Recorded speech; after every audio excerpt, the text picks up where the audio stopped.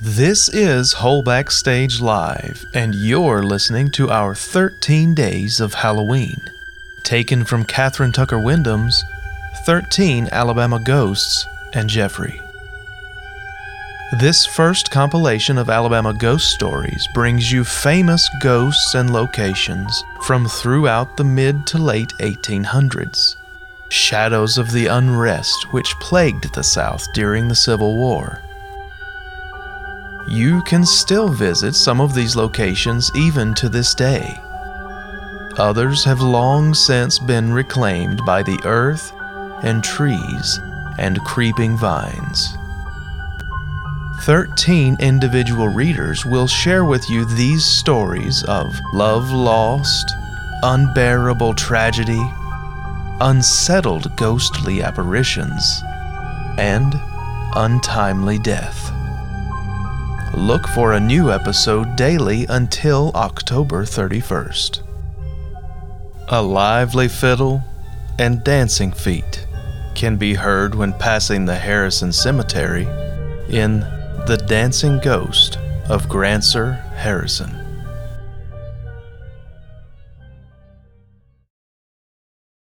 The trip into Kinston had taken longer than the Coffee County farmer had planned, and he knew that no matter how fast the mules trotted, it would be after dark before he and his family reached home. However, he reassured his wife there would be a moon to light the road home, and the children could sleep on the pile of quilts in the wagon. When his business was finished, he got the children settled in the back of the wagon, helped his wife up on the seat beside him, untied the mules from the hitching post, and headed for home. As they rode along, the family finished eating the boiled peanuts they had bought in town. The children were quiet, but their father could hear them crunching on jawbreakers. He hoped they would fall asleep soon. He did not want them to be awake when the wagon neared the Harrison Cemetery. Skittish mules, a frightened wife, and terrified children would be more than one nervous man could handle if the old Grancer Harrison's ghost chose to put on a performance. He slowed the mules a bit to give the children more time to drift into slumber, and he tried to carry on a casual conversation with his wife. He knew what she was thinking. They had both heard stories that very afternoon of the dancing ghost of Grancer Harrison, and they dreaded passing his burial place. By the time they had crossed the wooden bridge over Cripple Creek and had started up the hill on the other side, the children were asleep. The farmer slapped the reins against the mules' broad backs and urged them into a trot. He wanted to get past the cemetery in a hurry. The wagon had just reached the top of the hill beyond the creek and had come to a broad plateau when there began drifting toward the travelers the faint music of a fiddle playing Devil's Dream and the sound of dancing feet tapping out a rhythm to a lively tune. The mules bolted. The woman clutched her husband's arm in panic, and from the back of the jolting wagon came sleeping voices asking, What is it? Where's the dance? It was only after they had reached the safety of their own yard did the man turn to his wife and whispered, "Did you hear it too? Did you hear someone calling, 'Salute your partner'?" She nodded. "Yes, I heard it all. The music, the dancing feet, the caller, all of it. It was old Grancer Harrison himself." This family was not the first, nor was it the last to report an encounter with the lively ghost of Grancer Harrison, the greatest dancer of them all. Just as Grancer's zest for living became a legend in the southeast Alabama during his lifetime, So his ghost has become the area's most celebrated revenant. Although the stories about Grancer are numerous, the facts about his life are sketchy. It is known that he moved to Coffee County from Virginia in the 1830s or 1840s, bringing with him his family and his slaves. He homesteaded on land bordering the Pea River, the same river that in 1929 flooded and washed from the courthouse in Elba the records which would have substantiated the stories of Grancer's vast land holdings. On this land, he homesteaded. At the edge of a high plateau overlooking the river, he built his home.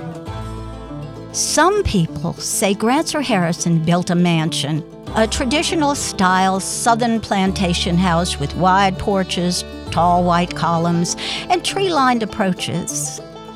Others among his descendants say, despite his wealth, Grancer never built a fine house, but lived in a simple one-story log house that had a wide dog trot down the middle with rooms on each side. Whatever the architectural style of his dwelling, it is agreed that Grancer Harrison's home was the social center of what is now Coffee, Geneva, and Covington counties. His barbecues, with whole sides of beef roasting over beds of hot coals, his horse races, he reportedly brought with him from Virginia some mighty valuable horse flesh, and his dances attracted scores of guests to his home, and the amicable Grancer reveled in his role of host. Perhaps to help offset reports that he cared only for entertainment and good times, Grancer excelled in farming. The yields of his long staple cotton were unmatched on any neighboring plantation, and growers came from miles around to get seed of corn from him, hoping to duplicate his tall stalks, thick with full ears, which flourished in his bottomlands. But though he took pride in his farming accomplishments, and though he delighted in racing his fine horses, and though nobody could match his appetite for barbecue, dancing is what he most enjoyed. Almost every weekend, he issued blanket invitations to his neighbors to come and dance to the music of his plantation band. If his friends did not know how to dance, Grancer taught them. After a while, the number of guests at his dances grew so large his home could not accommodate them all. So then, Grancer supervised the building of a large dance hall right in his yard. It was an immense structure, big enough for 100 or more dancers. At one end was a raised platform for the musicians, and all around the walls were benches for the spectators or for couples who wanted to sit and talk a while. The floors were of hardwood, kept waxed and polished to a slick gloss by a team of servants whose sole duty was to care for the dance hall. On weekends, the place was filled with dancers. Often during the week, when there were no guests, Grancer would go to the dance hall with the fiddler from his band and would spend hours practicing the buck dancing and other intricate steps which so delighted the gallery of weekend spectators. He had special dancing shoes made for himself, and his tailor fashioned for him a handsome suit, somewhere between Sunday best and strictly formal wear. Folks watching Grancer's flying feet used to laugh and say, "He sure stirs up a dust when he dances. Yes, sir, that Grancer purely dances up a whirlwind." The passing years did not decrease Grancer's love for dancing, but at last he realized that his frolicking days would end soon. He began to talk of death, not in a morbid way, but with the practical approach of a businessman preparing for the inevitable. "I want to be buried right here," he told his family, pointing to a spot only a few yards from his dance hall. "I want to be where I can hear those fiddles and feel the rhythm of the dancing feet." Having selected his final resting place, Grancer began to make other preparations. He sent his servants to Milton, Florida, to bring back a load of brick from the kiln there. And upon their return, he set his skilled brick masons to constructing his tomb. This tomb, all above ground, was unusually wide so that it could hold the feather bed on which Grancer wished to be buried. The top of his tomb remained open, awaiting his death, and a wooden pavilion was built over the burial plot to protect it from the weather. His instructions were explicit. "When I die," he said, "I want to be dressed in my dancing clothes with my dancing shoes on my feet. Then I want to be placed on my feather bed and carried to my tomb. After I've been laid in it, resting peacefully on my soft bed, I want my workmen to take the brick we saved for the purpose, they know where the bricks are stored, and seal the top. And the dancing must go on in my dance hall." These instructions were carried out faithfully when he died, and for a while the dances continued. But somehow the gatherings were not much fun without Grancer there to call the figures and to teach new dances and to stir up the dust with his fancy dance steps. Gradually, folks quit coming, and the hall was seldom used. It was soon after his friends stopped congregating in the dance hall that people going down the road near Grancer's tomb reported hearing a rollicking fiddle and dancing feet. These first stories brought scoffs and disbelief from listeners, but more and more people told of hearing old fiddle tunes and rhythmic tapping of shoes coming from the Harrison burying ground, particularly on Saturday nights. Frequently, the mules and horses shied and bolted as they approached the place, and their drivers were certain that the animals too heard the sounds of the ghostly dance. And those who heard it declared there was no doubt that the ghost of Grancer Harrison was dancing again, stirring up a dust to the lively tunes he loved. In recent years, John A. Burgess of the Op News has collected stories about Grancer Harrison and has compiled much information about this colorful Coffee County citizen.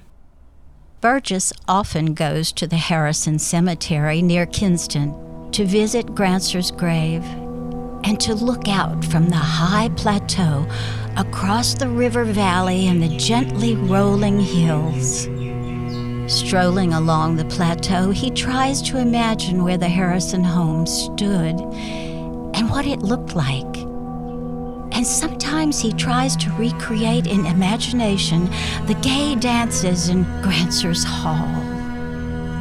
Burgess says he is not a real believer in the supernatural, but this is what happened to him. One day, he was out with his dogs in the vicinity of the Harrison Cemetery. It was a bright, sunny afternoon, still and cloudless. Burgess walked up the rise toward the cemetery and paused at the top to look out across the countryside and to wonder how many times Grancer must have delighted in the same magnificent view. Thinking of Grancer, he turned toward the brick tomb. At that very instant, the sun disappeared behind a black cloud, and a cold gust of wind swept past Burgess. And in the cemetery, a swirl of dust danced from Grancer's sheltered tomb.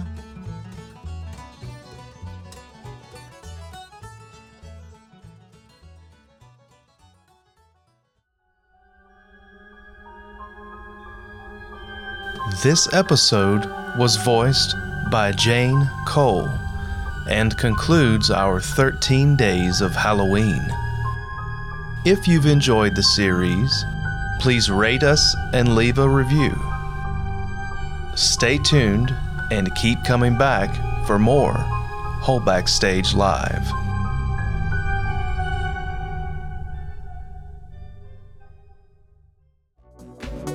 This has been a production of the Whole Backstage Inc. and Whole Backstage Live on WBSL Radio.